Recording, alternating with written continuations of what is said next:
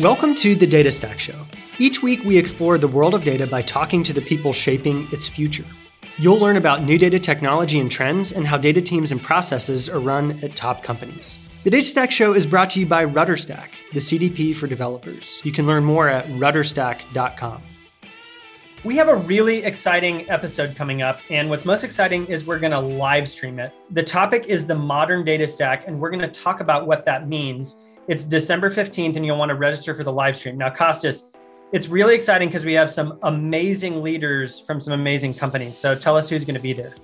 Yeah, amazing leaders and also an amazing topic. I think we have mentioned the modern data stack so many times on this show. I think it's time to get all the different vendors who have contributed in creating this new category of products, and they define the modern data stack and discuss about what makes it so special. So we are going to have people like Databricks, dbt, and Fivetran, companies that they are implementing state-of-the-art technologies around their data stack, like Hinge. And we are also going to have VCs and see what's their own opinion about the modern data stack. So Essence VC is going also to be there. And yeah, it's going to be super exciting and super interesting. So we invite everyone to our first live streaming. Yeah, we're super excited. The date is December 15th. It's going to be at 4 p.m. Eastern time, and you can register at rudderstack.com/live. So that's just rudderstack.com/live, and we'll send you a link to watch the live stream. We can't wait to see you there. Welcome back to the Data Stack Show. We are really excited to talk to Ciaran from Matillion. He leads up product there, and he has a really long history of working in data. Kostas, I'm really interested to ask him about Matillion specifically, and we'll probably talk about lots of things related to data in general, but there are a lot of sort of ETL, or as we'll talk about, T tools out there. And I'm really interested to know how Matillion does things differently. I mean, they're a really successful company, raised a huge round. And so I'm excited just to learn more. How about you? Yeah, absolutely. I think they have raised like $250 million so far, and they're one of the leaders in this ELT space. So I think it's going to be very interesting to hear from him both about first of all, we'll chat with him about ETL versus ELT, right? That's one of the things that we need to ask him about. And yeah, I mean, Matillion has great exposure to so many companies out there. So I'm sure he will have some great insights to share with us about where the industry goes, what the companies are looking for, how the data is used. And yeah, I think we are going to enjoy our conversation today. All right, let's dive in. Ciaran, thank you so much for joining us on the Data Stack Show. We're really excited to learn about you, your background, and what you're doing at Matillion. Hey, thanks for having me, Eric. Nice to see you. All right. So you've been working in the data space for well over a decade. Do you want to give us just a quick background on where you came from and what you've done throughout your career? Yeah, happy to give a quick intro. I've always been involved in integration software. Back in the day, I started with a software company in Ireland. It was very much about integrating different applications. And your listeners know about object request brokers, or ORBs. They were kind of the precursor to web services. And then I kind of worked my career up in web services and enterprise service bus, mostly on the messaging side, how applications and processes got integrated. Bit of BPM, business process management along the way. Kind of ended up then doing a lot of work on API and SOA. And a few friends of mine joined a software company called Talent, and they invited me to join. And it was kind of a bit of a breath of fresh air. I always found it kind of strange sometimes to explain what is an API, what is an ESB to friends and family. They're probably bored senseless listening to me talk about it. But I actually found data so much more easy to explain, because it was just, you could explain any kind of interesting analytics project, and so many of them. And then, worked my way along with Talent. We went IPO. And then more recently, I've joined Matillion, kind of very much looking at how analytics, cloud analytics and data basically behaves in the cloud. But I've always been involved in integration software. As I say, I think data came along, or data integration came along, and certainly just made the barrier for me to explain to friends and family what I do and make it mildly interesting purely because I think people are actually interested in some of the big data projects that we operate on. Yeah, no, I'm laughing because working in data, and I'm sure Kostas has had the same experience. You're at a holiday party with family, and now what does your company do? And you pause for a minute to try to think about, okay, how do I package this in a way that's digestible? So could you just quickly explain what did Talon do and what does Matillion do? Just in case any of our listeners aren't familiar with either of those tools. I think most of them are, but just to kind of set the table for the conversation would be great. Yeah, so the type of area that Matillion operates in is in the area of data analytics. I think a lot of people are familiar with data integration as a kind of a general term, but data integration means a lot of different types of things. It can be anything from data loading, people like Fivetran, Matillion, Stitch Data, Talent, even Informatica do those things. A bunch of open source projects out there as well that do that. And the simple act of loading the data into, a data lake or an S3 bucket or blob storage, that's certainly one aspect of what we do in data integration. But it starts to get a little bit more than that. I think a lot of what Matillion really focuses in on is how data behaves within data analytics and data warehousing. So it's very much about data in a data warehouse. How do you merge? How do you curate? How do you get a 360 view of a given data asset? And a lot of that information then ends up in Tableau reports, Click reports. It's very much about BI and analytics. But data integration itself is a bit broader. There's also streaming, and there's kind of areas that have little or nothing to do in some respects to analytics. They can simply just be about, moving data from one application to another, and maybe even just moving the data back again. You can imagine your ERP, every time a new customer makes a purchase on a website, ERP basically then is responsible for changing the inventory, doing the order, doing the whole cash flow process. It's not really analytics per se, but it certainly has a lot to do with data integration. So it's a pretty broad, all-encompassing term. Most of what we focus on within Matillion, though, is really about making analytics ready data. So people can actually do the Tableau, do the Click thing, build some reports. But then going beyond the report, it's about, can we take a 360 view of a customer, patient, employee, and start to basically connect that back into operational systems, be they applications, customer experiences on websites, operational databases, simply just to scale a business. So a lot of different things, pretty broad, but as I say, most of what we focus on is in the area of analytics. Very cool. And I want to start out with a question, which has been just an interesting topic in the data space in general, but I think, and I hope that you and Matillion have strong opinions. So ELT versus ETL, there's a spectrum of opinions on this. And I think some strong opinions on sort of which one is better. That varies by use case. But what's your take? And how does that look from a sort of actual product perspective at Matillion? Yeah, I think I had a phrase recently enough that said ETL should never have existed, which somebody said, that's a pretty strong opinion for a company that does ETL. And I said, yeah, it probably is a strong opinion for somebody who does ETL. But the question is, why did ETL basically get created? It is a process, after all. It's just a way of taking data from a number of different source systems, merging it together and making a table. That's literally all it does. But I think the ETL versus ELT, you've got to look at how data warehouses were used, I think, back in the day. And even if you wanted to go back like pre-Snowflake, pre-big data, perhaps, let's say, go back 10 years, they were these kind of precious systems that people had a fear with the admin who owned it. And God forbid you went and asked them to basically run. Actually, don't even know the word ad hoc is a word you can use with a Teradata admin. It's just like, what are you referring to? Go back to where you came from. So it was very much about business critical, financial critical workloads, which makes a lot of sense, right? That you're paying a lot of money for some very, very highly optimized, amazing software. Therefore, like the ad hoc kind of analytics that maybe we'd run today, or even just the scale analytics, it just would have broken the bank. You wouldn't have been able to fund an analytics project. So in that light, I think ETL got created. So sure, it makes the data warehouse run faster in a sense that it can extract data, load data, curate data. But actually, it took a lot of the processing, the more ad hoc analytics processing outside of the data warehouse.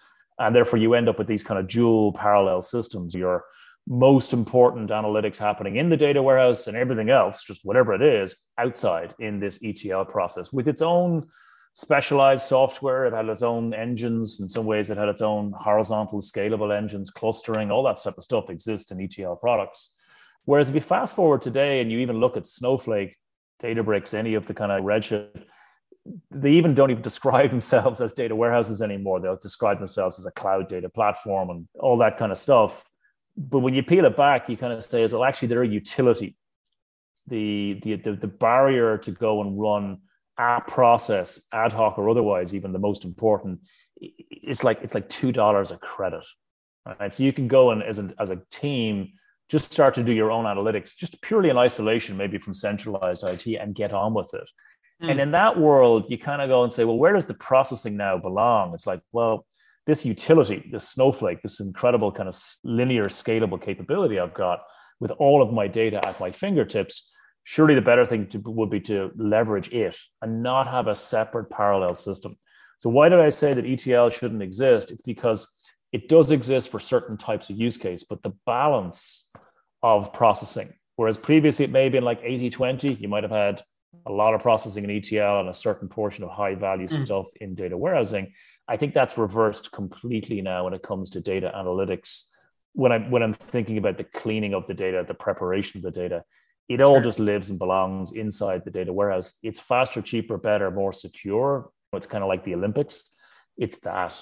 Therefore, I think the real architecture design pattern for a lot of what we do when it comes to cloud data warehousing, it just belongs inside the hyperscalers, and therefore you should just use it.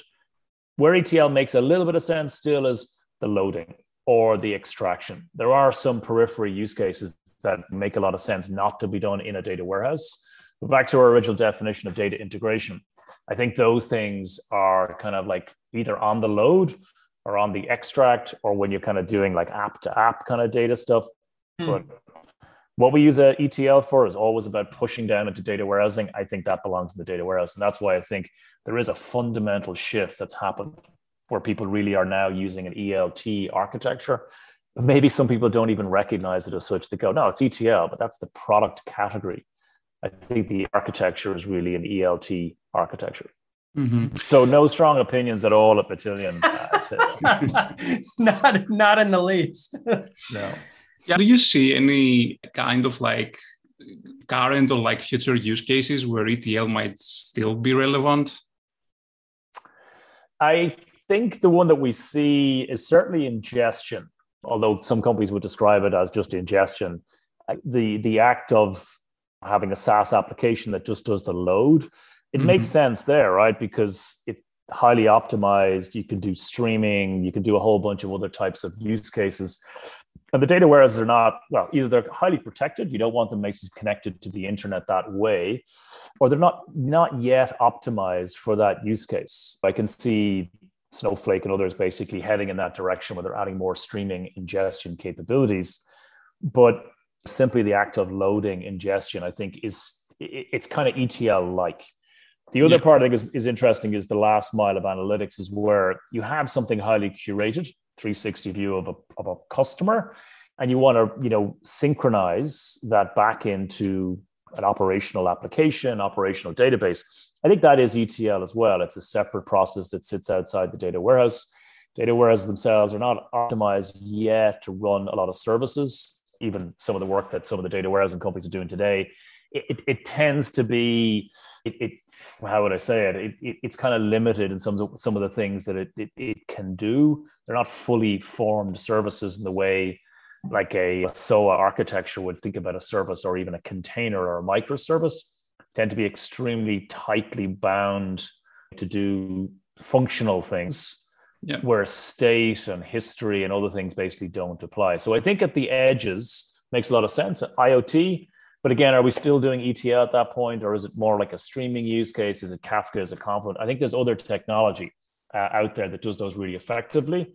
But I think ELT as an architecture makes the most sense today in terms of how people are using data in the enterprise. Cool. So If I'm thinking about like how someone is like doing ETL with something like Spark, for example, right? You have the extraction part, you will write some code for the transformation. So in transit, the data is going to get transformed and then it's going to get loaded on the destination that in our case, let's say it's like a data warehouse or a data lake. How, like this transformation part, which naturally in ETL is like a piece of code that we write, how does it happen in ELT? Because this part is like pushed into the data warehouse. The data warehouse is a technology that like primarily is being developed to ask questions and get replies to these questions, right? So how do you see this implemented, and how also Matillion is doing it if there are like multiple flavors out there of like how to do that? Yeah, it's a very interesting question. So if you look at, we spent a lot of time working with Databricks on the way their architecture, a lot of my background is with Spark technology from my previous employer. Arguably what they do though is that separation of compute and storage. So their compute and their separation of storage, it's not anyway dissimilar to what like a cloud data platform does. It's just different technology. Now they have different smarts and the different schedulers and they have different histories. But basically what they're doing though is they've separated the storage. They have a way of clustering the compute. There's a schedule. They break the task down. They do a whole kind of MapReduce kind of behavior. Like if I look at that long and hard, the fact that one uses Spark, one uses Python, the other uses SQL, that's the modern architecture in my mind. That's what it is. That is the ELT. I think ELT of yesteryear is synonymous with, SQL only, and it's only working with cloud data warehousing or even just data warehousing. But if you look at data, like the Lakehouse architecture from Databricks and the way their SQL analytics platform behaves, I mean, like you can push SQL, Python, PySpark into that engine. It'll look after how the scheduling and the splitting of the task works. But in all intents and purposes, it's still an ELT architecture in lots of ways, in that there's a logic that's sitting directly on top of that data, virtualized. If I was to take the exact same problem and move it over to Snowflake, I'd probably get it all to work the same behavior. It might use different technology, it might be SQL based, but pretty much it's the same thing. You've got access infinitely to all the data storage, and you can spin up the compute as you need it. It's not like it's a completely separate thing. In that respect, I think that's how we would consider it. And we, as Matillion, we just generate SQL for Databricks. It's highly optimized for their platform. If we take the same design and we shoot it over to Redshift or Snowflake, internally, we will just generate different SQL to leverage that platform because they have some specializations and variants between each of them. But to you as an end user, you just see a design. But under the covers, we are basically leveraging that ELT architecture. Maybe I couldn't convince Databricks to call what they do an ELT architecture, but at the end of the day, that separation of compute and storage, it's that I think is the modern data architecture that people are looking to leverage. And the fact that the storage basically is like literally just infinitely scalable and so ubiquitous that you just can create materialized views in the data and use it for multiple different things. I think that's the big game changer that we basically are witnessing. Mm-hmm. And how it works with Matillion? Like what's the experience that someone has when using Matillion? So our experience, I guess, borrows a lot from a no-code, low-code IDE, drag and drop, where you are designing a logical flow. So things like you take a data set, you tend to kind of almost get a table view of your data. It tends to try to flatten everything into a table. We think that the tables are, I guess, easier for most human beings to kind of mentally construct. And we're dealing with analytics people. So ultimately something, if it makes it into a table, it's easy to sort, easy to filter, and it's easy to basically pivot.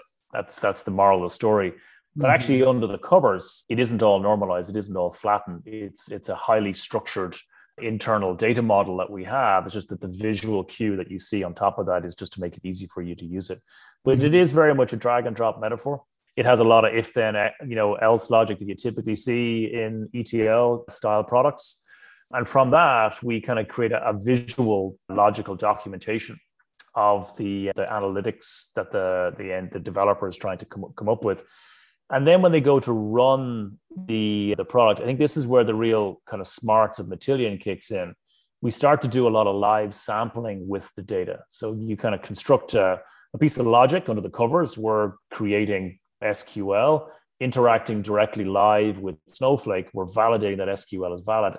And then we're producing a sample data set so you can actually see whether or not to that design part of your structure or your flow is like, okay, up until now, I've got my Salesforce data. It's looking kind of correct. Maybe I've normalized the US and the European dates, because it tends to be the case that in Salesforce, you run into that issue quite a lot. Okay, great. What's the next thing I want to do? I want to bring in my par.data. data. I want to kind of merge those based on a particular primary key. And the visual cue basically helps you continuously just iterate. By the time you get to deploying that data into Snowflake or whatever your data warehouse is of choice, you're pretty much certain that the table structure and the logic is correct. The only thing that potentially goes wrong is just that as you went through the sampling, you didn't realize that sample set wasn't representative of the total underlying data set. That can happen, right? You tend to only see a couple of hundred rows, but maybe the underlying data set is billions of rows. And that's why when you flush all this through into the data warehouse, you can then go and check it and visually check to see if you've actually corrected all the errors in the data. But it's very much a visual metaphor. We try to get as much as we can to a no code or even low code, but we have 1 million extension points where people who want to plug in SQL, things like Python, you could even plug in OR code, and things like dbt are all fair game for us. You can plug in those capabilities, and we simply just orchestrate across all of them. Mm-hmm. But we're trying to get a visual document representation of your analytics. And like last I checked at a couple of customers last week, like 7 different data sets is kind of like the norm for anything that's moderately like considered what we'd call an insight. But like we've got customers at 26, 27 different data sources to produce a marketing lead score. We're trying to hand code that, and you can, right? It's just the maintenance, iteration, upgradability of that flow. That's where we think that the visual look and feel of the product really starts to come into its own, as well as that sampling capability, which we think is really just a killer capability that as you design, you see live data and you see the logic of what you've designed. It's those things that basically are the powerful capabilities that Matillion offers. And again, it's all in ELT architecture. So we're directly operating on top of your data warehouse. Yeah, that's super interesting. And who is the user of Matillion? User for us is data engineer, but the problem with that term is that means a lot of different things. So ETL engineer for 100%, it's just that person who's used to the ETL design paradigm. Data engineer, I think, is a broader term. I think data engineer for us is anybody that could be doing things like Airflow orchestration. Yep. They could be hand coding. But you look at it long and hard enough, it's just a different tool set or different stack for them.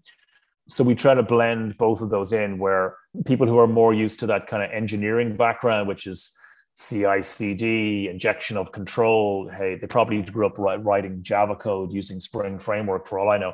Well, that's just me. But that type of person is now coming into the data world. The reason being is I think it's because people are recognizing that the resilience of the data pipeline is a word you hear a lot of, like the downtime of your data. And I think engineers have been really good. Certainly SRE, cloud ops engineers have been really good in terms of figuring that problem out. And I think that is influencing, that data ops thing is strongly influencing or has influenced Matillion in terms of how we look at orchestrating those pipelines together. So we have these ETL people. They're very much looking at business logic, business data, and their job is to take what your CFO wants to see in terms of revenue forecasting and that type of thing. But there's a whole bunch of other people around it who are kind of building all the periphery, the connecting and the loading of the data into the bronze sort of storage. That engineer is also part of what we do. But I think they're different skill sets, but they're complementary in nature. And I think we tend to separate that there's like almost like a mini SRE team, which are data engineers that surround these ETL engineers. And the ETL engineers are really looking at the actual design logic creation of this master record of something. So that tends to be the two groups that tend to use our product. Yeah, makes a lot of sense. And it's a great point that you are making here, because many times you hear people asking like, okay, what is a data engineer? Like, why do we need another discipline in engineering, right? And actually, I think that the best definition that I can personally give is that data engineering is like hybrid between operations, SREs, as you said, and actual like software engineering, because you also have to do that. So you pretty much like to be a successful data engineer, you need to have like knowledge from both. Like you need to build your pipelines, but at the same time, then you have to monitor your pipelines and care about SLAs and have them like up and running and all these things.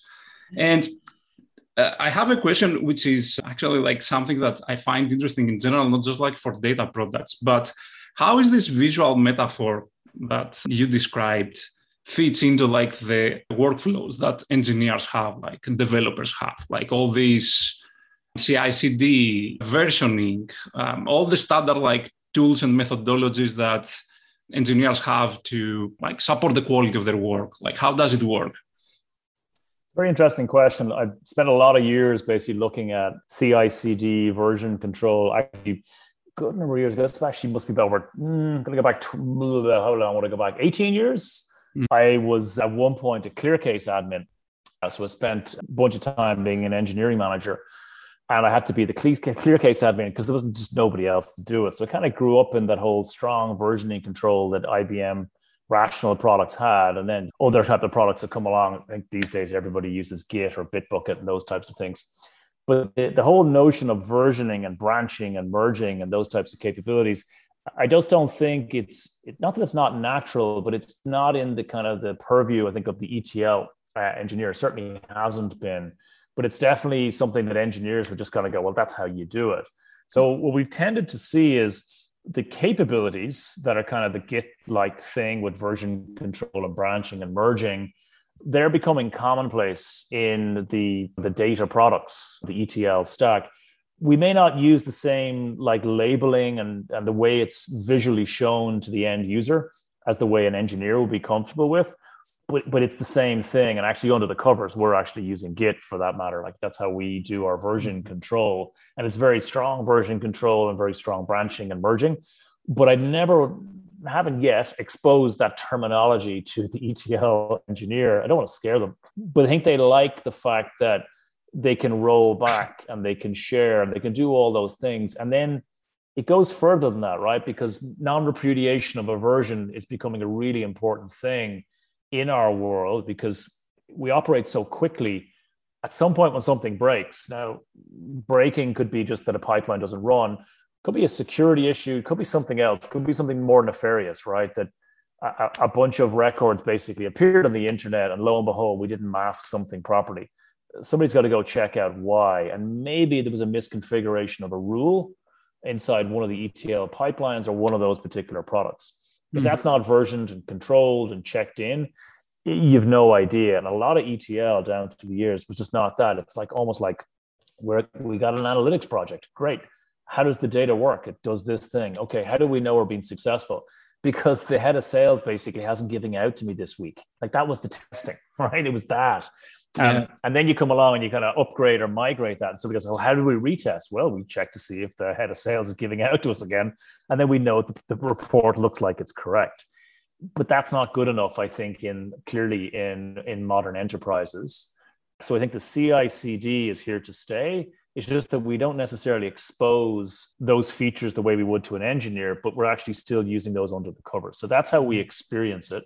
But it is strong versioning for a lot of good reasons, but a lot of it comes back to we think it makes the data boat go faster because upgrades and migrations and all those things that happen all of the time now and reuse is really well supported by those principles. Mm-hmm. Yeah, that's super interesting. And there are like two terms that we hear a lot lately, and they're like many companies are getting funding to build products around that, which is anything around data governance, quality. What's your opinion on this? And how do you see also these kind of functionalities, how they play together with the ETL tool or ELT tool like Matillion? Very interesting one. I've spent a lot of time over the last number of years building data cataloging technology and data governance technology.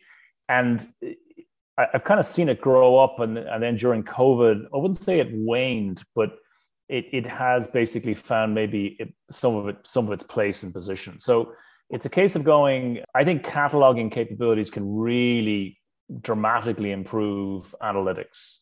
They really promote very strong reuse. If you can extract a lot of the semantic meaning of data, you can do really cool things. Like you can start to automatically infer if the data is good or bad, or if it's standard or not standard. And that stuff comes, I think, a lot from the principles of what data governance teams and product can do. They're very good at looking at metadata. They're very good looking at relationships. And if you can put that stuff to use, you can ultimately solve the big problem, which is the data quality problem.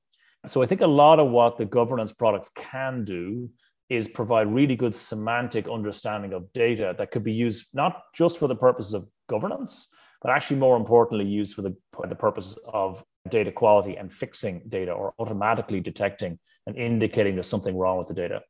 A lot of the governance products, like we're really good friends with Calibra, a lot of them basically exist in some ways at a different level. They're kind of like a ticketing system whereby approvals and there's like data custodians and people who own the data have to basically approve it for and sanction it for use. But I think they're only really at the beginning of that industry. I think it's like, yeah, we've seen massive innovation there in the last couple of years.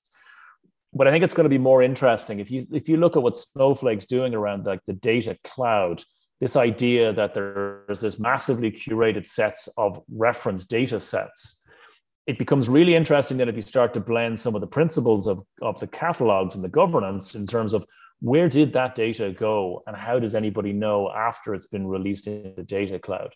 So I think governance is interesting that it has a whole new innovation area that I think it'll eventually end up in. But I think primarily right now is I'm fascinated by the use of the metadata that governance tools have, but to actually go and fix the quality problem. I think that is actually a problem we should go fix. I think it's not even just practical. It's like we have to solve that problem. And I think governance is kind of like an interesting secondary issue that a lot of organizations have, but everybody has a data quality problem. Like everybody has that problem. So I think for ETL and us, we use the metadata to go fix it. And then we partner with the best in the business, the likes of Elation and Calibra, to help their customers do what they want and what they do in terms of approvals and all those types of things. But to me, I'm more interested in the use of the metadata to go fix the quality issue. Mm-hmm. Super interesting. Okay, so ETL or ELT, as we call it today, I mean, it's something that exists pretty much since we created database, right? So we might keep reinventing it, but like as the process, like it's something that exists like for like forever. What's the future? How does it look like? How do you see it, like based on your experience, like with Matillion? What is next, both for Matillion and also like for this category of products?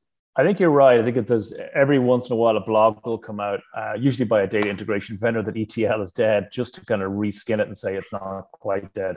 It takes on a new life of its own.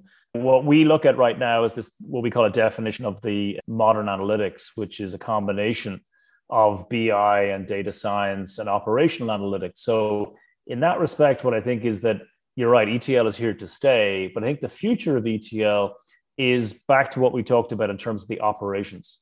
Mm-hmm. It's really about not just automating much more, it's about much more resilience in those pipelines. Like, how can you detect that something is going to fail before it fails? I think we can really solve that problem today. How can you do things like get a job to optimize itself? Those types of things are definitely starting to become real, like things that we can actually go do, because we've learned a lot more about the relationships of the data, and the query optimizers inside the data warehouse are becoming a little bit more accessible in terms of how the APIs would work. But I think that's where I think a lot of the ETL is got to go, is that can we detect errors before they happen? Can we alert people? But then can we auto detect that something could be better optimized by automatically tweaking the configuration? Mm-hmm. And the only way we can do those things is like we've got APIs. We have the ability to inject variables. So again, good engineering principles. And then it's actually about leveraging the APIs of those underlying platforms where they have really smart, intelligent things built in. And we can basically promote different attributes, different ways of configuring the optimizers. And those optimizers then help the actual job run better. So it's like that kind of, there's an ecosystem or a kind of a sense of, if you can bring together all those kind of capabilities, the ETL becomes smarter, more resilient, more optimized in the future. But I do think it comes back to that, is that We're trying to solve the problem of BI, data science, and operational analytics. And ultimately, that's going to be about making the pipelines run faster with more resilience, and then using the data, curating it much more, and reusing the insight that we actually generate and curate. That's what I think the future is. And that's exactly what we're building at Matillion. We call it the data operating system. We think that companies need to run their data as an operating system. And an operating system, by definition, is modular, smarter, more resilient, more scalable than the way we used to, look at ETL, let's say last year or the year before. Mm-hmm. Nice. One last question from me, and then I'll give the stage to Eric. Okay. About like the destinations, I think the set of like possible destinations that are like, it's pretty limited. Like we know it's like all the data warehouses that are out there. There are not that many anyway. But about the sources, and based on like your experience as Matillion with all the different like companies that you have interacted, what are the most, let's say, common ones? And also, can we break them down into like some categories of like sources that are like distinct in some way? It's a great question. I think it's a real bugbear, I think, of all software vendors right now, is that everybody ends up basically becoming a connector company in the integration world. And a lot of it's down to the fact that customers, I'm not sure if it's unwilling, because I get why they want it. It's every connector has to be supported. So then everybody basically does the same thing over and over again. We all end up with hundreds of connectors. And then lo and behold, AWS will change a security profile, come out with some new IAM service, and you've got to go and iterate through 100 connectors. And we all do it, right? Every single one of us. I mean, it doesn't matter. You're going to rock up to your next big $1 million customer come January, and they're like, hey, do you guys support some API from some new CRM that you haven't heard from before? Mm-hmm. So to break the back of that problem, we've been kind of looking at, hey, we'll give you a no-code toolkit. You point it at the API, and we will automatically construct a Matillion connector under the covers to try to kind of alleviate some of that need for the vendor always to be building out the connector. Connectors for us largely fall into really just two very simple categories. At Matillion, we tend to broadly look at batch-orientated APIs, batch-orientated data warehousing like JDBC connectivity. But now increasingly, we look a lot more at CDC and streaming APIs. So there's a lot of work that we've been putting in. We're going to announce it at reInvent in a couple of weeks in the area of change data capture and streaming. We tend to look at those APIs subtly differently because the nature of the queuing capabilities and the queuing technology. And there's just a whole other kind of service lifecycle that you have to obey and observe that's quite different with APIs in a sense of internet APIs, REST APIs, versus something like a queuing technology where you read it once, at most once delivery. All those types of things are very, very different. So I tend to look at them, they're two broad categories. But ultimately, I think it comes back to is there's just vertical categories that customers are interested in. Do you have a set of capabilities in finance? Are you guys really good with building applications? Like, do you support Recurly and all the rest of it, like the whole list of things like NetSuite? Yeah. But I think for us, it really comes down to that. The ingestion capabilities are broadly bifurcated into REST APIs, databases, and increasingly now streaming APIs. Mm-hmm. Okay, that's interesting. And why do you why CDC is important? I mean, recently also like Fivetron acquired like a company that like specializes on CDC. We have seen CDC being mentioned a lot, especially like in big corporations. We had like someone like from Netflix. They have done like a lot of work there. Yep. Why is CDC like a thing? Because initially, I mean, the technology that is based on is like the replication logs of the databases, right? Like it was built for something completely different. So for every time I've heard ETL is dead, I've heard CDC is dead. So I'll kid you. I think a lot of it is to do with organizations right now are doing cloud migration. Mm-hmm. And they're trying to digitize as fast as they can. And at the end of the day, they don't have the ability to always change all of their on-prem software at the same time. But they have the need to basically get that data, the change data sets into their cloud analytics platform. So I think a lot of it is, for me, is that they've selected a cloud data warehouse. They've bought in very strongly to the vision of what that analytics can deliver. I mean, it's true, right? I've seen it for myself. I can see what those platforms can deliver. But some of those changes in their business are so important and they have to happen at a faster rate than basically a daily or an hourly batch load, that it's like, hey, if we could just use the CDC style of use case, that would basically help our analytics. And I think it's that state of affairs that we're in right now. I do believe, though, that there will be another messaging technology. It could be Kafka, it could be a new variant that comes along that's so ubiquitous and widely deployed within the cloud infrastructure, and it overcomes a bit of the kind of the complexity of the admin, that we could just see a replacement of some of that CDC style of use case, which, as you said, is the log redo and kind of style. And it becomes much more of a messaging kind of push to a queue with topics, basically multiple readers. Right now, I think it's just one of practicality. I think we're used to basically doing the logging. We can't change those operational databases, even if we wish, because it would just impact the business so catastrophically or so big. It would be just too risky. So why change it? Why change what works? I think is what I'm observing. Like 1 in every 4 of our customers right now is like, what are you guys doing with CDC? And how do you get it into Snowflake? So it's not just it's like, can you get it into Snowflake in a highly resilient way? And I actually think it may be, like I guess, proven a lot by the likes of the Fivetran guys saying, hey, data ingestion is not just ETL. And I was like, it is. They're like, well, no, it's different, because what we've done is we've just said we're going to solve the problem of loading data to cloud. And after that, do what you want with it. And I think CDC is set for a similar kind of rethink. It's just get it out of the log file and stick it into S3, do what you want after it. And we'll have it ordered. We will have it high fidelity. We'll have a metadata log. We'll have all of the information that you need to go and do whatever analytics you want, and as much of it as you want. And I think that's the redo on CDC that's coming. It's optimized for the way we can do analytics in the cloud. I think that's the evolution that's coming rapidly in CDC. Super interesting.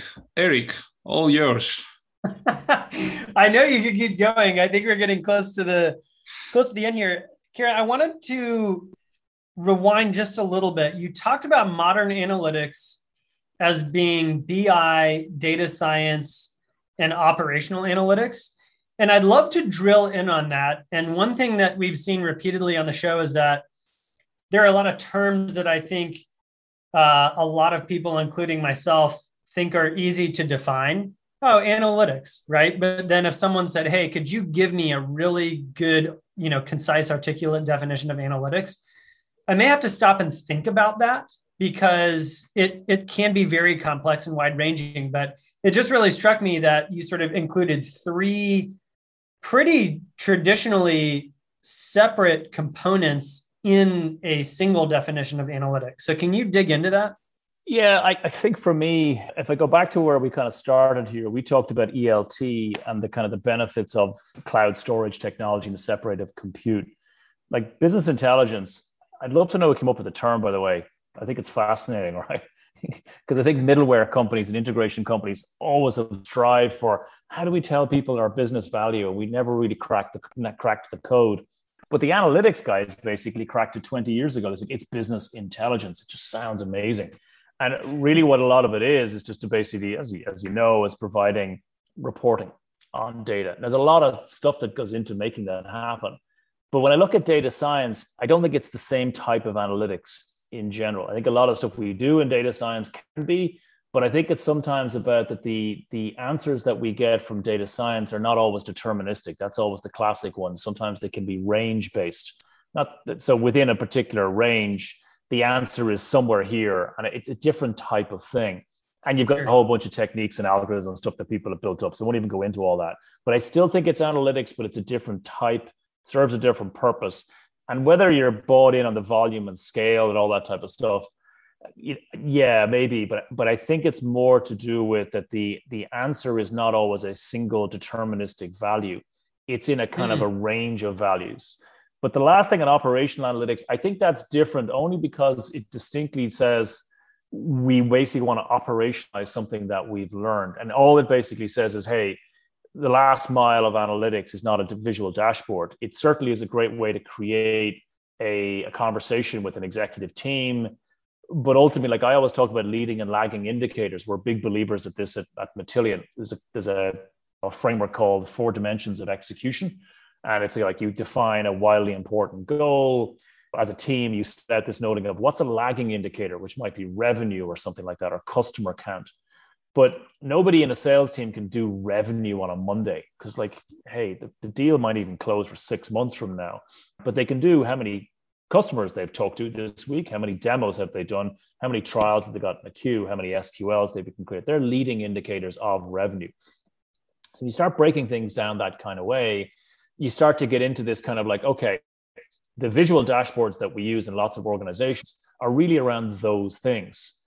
But what do you do with them after you've learned some sort of an insight? You've learned that there's a correlation between this and this. It makes so much more sense to take that insight and take it out of the Tableau dashboard and give it back to that salesperson who every day is making those cold calls. You'd say, hey, not for nothing, the list of 100 calls we've created for you as the marketing team, we're going to stack rank them in the best order we think is possible for you to call those customers, because we think there's a propensity model here that you need to know about. Propensity model comes from maybe data science. The underlying data sets comes from BI. BI basically created a dashboard for everybody to go and say, oh, that looks interesting. But operational analytics was to take that insight and actually do something with it in the day-to-day of the salesperson. So that's why I separate them into 3 things, is because I think they deliver different value. And I think they actually are subtly different use cases, even though they all can be additive to each other. And that's what we define as modern analytics. And when you're doing at least all of those 3, we think you have the right to basically say, hey, we're a digital leader. And it's Pete's Coffee, it's Slack, it's those Juniper Networks, it's those companies that work with us. And that's what they're doing. So when I started off by saying, hey, these guys are using these things called output connectors from Matillion, those are the companies that are driving us for those. They want those insights that they've generated from BI and data science. And they want to get those marketing lead score algorithms they've developed back into the layers of their marketeers. That's why we call that modern analytics. We think that really defines a data-driven company. How many companies? So a lot of times I think about the journey that a company has to go on to become data-driven, call it digital transformation, whatever, right? First, you need to collect all of your data. And to your point, fix your data quality issues so that whatever insights and however you're deriving them on top of all this collected data in your warehouse are good insights. Number 1, dashboarding, I would say, is part of that, but a lot of times it's sort of another step, right? Actually sort of building good dashboards, and that goes from executives sort of down to functional teams. How many, what is the fall off of companies who sort of collect data, do the quality thing, have good dashboards, and then how many companies are actually doing operational analytics well? Because my sense is that it's probably not many. I mean, you mentioned companies that we all want to emulate, but I wonder what penetration is with operational analytics. We did a bunch of surveys actually this year on that. I'm happy to share the data with you if you wish. We saw that BI analytics, no surprise, right? With like Matillion, it's like in the 80 percentile, right? Sure. And a surprise it wasn't 100%. I actually was kind of scratching my head on that one. The data science guys were in like the 46 to 52, somewhere around there, because we ran this survey over multiple days with different webinars that we ran. And the operational analytics is anywhere between 8 and 14%, right? So it's down there. It's not basically as done as much as maybe as the other types of analytics. I guess that's to be expected. People are kind of maybe only now waking up to do some of these things. I've got to believe that COVID has fundamentally changed the way we use data forever. I think a lot of what we're doing right now in terms of digitizing the business is never going to change. We're never going to go back to some of the things we used to do. We've had to basically put a lot more reporting in front of people in Zoom calls, in things that were in Slack and ClickUp. So we've created we don't print out stuff anymore, right? We don't basically show up to the exec meeting and here's the printout, the exec pack and the rest of it. The exec pack is basically a Google Doc. And the Google Doc links into the Tableau report and all those things. And then you started getting into like, what's a hack day in an organization? It's basically, so the cultural shift is rapidly happening. And I think it's like, hey, it's winners and losers, right? A lot of businesses will struggle to make it through this pandemic. And the ones who basically come out the other side of it, I think they're the ones who are going like, hey, what is everybody else doing? And I think if they've at least made the journey to cloud analytics and they have a cloud platform, they have a fighting chance of taking some of those insights they probably have already created. They've just got to basically get them out of the data warehouse and put it into some operational system, database, e-commerce website, something, propensity to buy model. What's the next product that somebody basically wants to select, all those things. A few weeks ago, I met one of our customers. It's an online webinar. I kind of jokingly said to him, like, I wasn't trying to insult him, but he's in insurance. I said, hey, insurance must be the most boring data industry to work in, right? And I said, so what are you doing in data science? Probably nothing, just to provoke a reaction. And he kind of laughed and said, well, let me tell you what we do. He said, you may have heard in America that sometimes we struggle with things like climate change and agreeing whether it's happening or not. I said, might have read that in the news. Yeah, controversial to kind of dig into that with a customer on a live webinar. But he said, but we as an insurance company have to take a position on climate change because we insure a lot of properties in the state of Washington. You looked at the state of Washington recently, a lot of forest fires and things like that. So they're using a lot of GPS location data, weather reporting data, a lot of predictive models to incorporate that into the contract insurance information that they have to say, what is the likelihood of a forest fire wiping out town A, B, and C next year? Now, that is climate change, but it's really interesting that as an insurance company, they have to take a position on that because that is basically the future or not the future of an insurance company if they are not on the right side of that predictive model. And like, therein is the operational analytics that I'm talking about. They're doing BI, they've moved to data science, and now they're basically building alerting into their entire system. Like, there you go. In the most boring industry, insurance, they are doing incredible things. And then I thought it was just hilarious, not hilarious, kind of big and important for me, but I thought it was interesting that he chose to say that they had to take a position on climate change. So that's the other thing I think is fascinating during COVID. We are all more exposed to data and data analytics and projects like never before, right? You think about it, you used to watch the news in America the last 20 years. What is on the news that is to do with data? It's all financial Wall Street stuff and baseball, right? Two things. They're the only two things. And now we have COVID, right? COVID is the third thing that every day it's stats, reports, all those things. That's really interesting to me in terms of that our culture is becoming more data savvy, more analytics aware beyond the two popular ones, as I would have said, of finance and sports. We're now basically looking at another dimension that is more scientific related. But look at climate change reports and how they're denied, and basically some people believe and some people don't believe. Those things I think are going to generate a culture of people that have a greater, I hope, awareness of the importance of using data to prove or disprove a theory. Well, we could not have picked a better way to end the show. I think that was incredibly insightful. I am with you. I hope that our societies do become more data-driven and become more analytical, because I think that's really healthy in many facets of life, not just if you work in data integration. Ciaran, this has been a really great show, and we'd love to have you back on as you settle into the saddle even more at Matillion and continue to build some amazing things for your customers. Hey, great. Thanks for having me, guys. Really great to chat with you today, and love to do it again. Okay, that was a really interesting show. And this takeaway for me is more of just a funny one. And it was an anecdotal observation that Ciaran made, but he talked about the head of sales giving you hell when something's not working or you have a data quality issue. I think we've probably both experienced that throughout our careers in one way or another. And I just got a kick out of the idea that the head of sales is sort of the most high impact data QA engineer that there is. Yeah, I think the question why this lead is not on Salesforce is something that how many times you've heard that? Yeah. They're like, I don't know, like an amazing early detection mechanism for data quality issues. Yeah, who needs a propensity model? Absolutely. Yeah. I think everyone can relate with that. Yeah, it was an amazing conversation. I mean, Ciaran's like a person that has like a huge experience. He has experience like ETL or ELT, or data integration, like whatever we want to call it, in many different phases of the industry, with talent, with Matillion now. And yeah, he shared like some amazing thoughts and like experiences with us. And I'm really looking forward to have him again back to the show. Well, thanks for joining us again, and we will catch you on the next episode of the DataStack Show.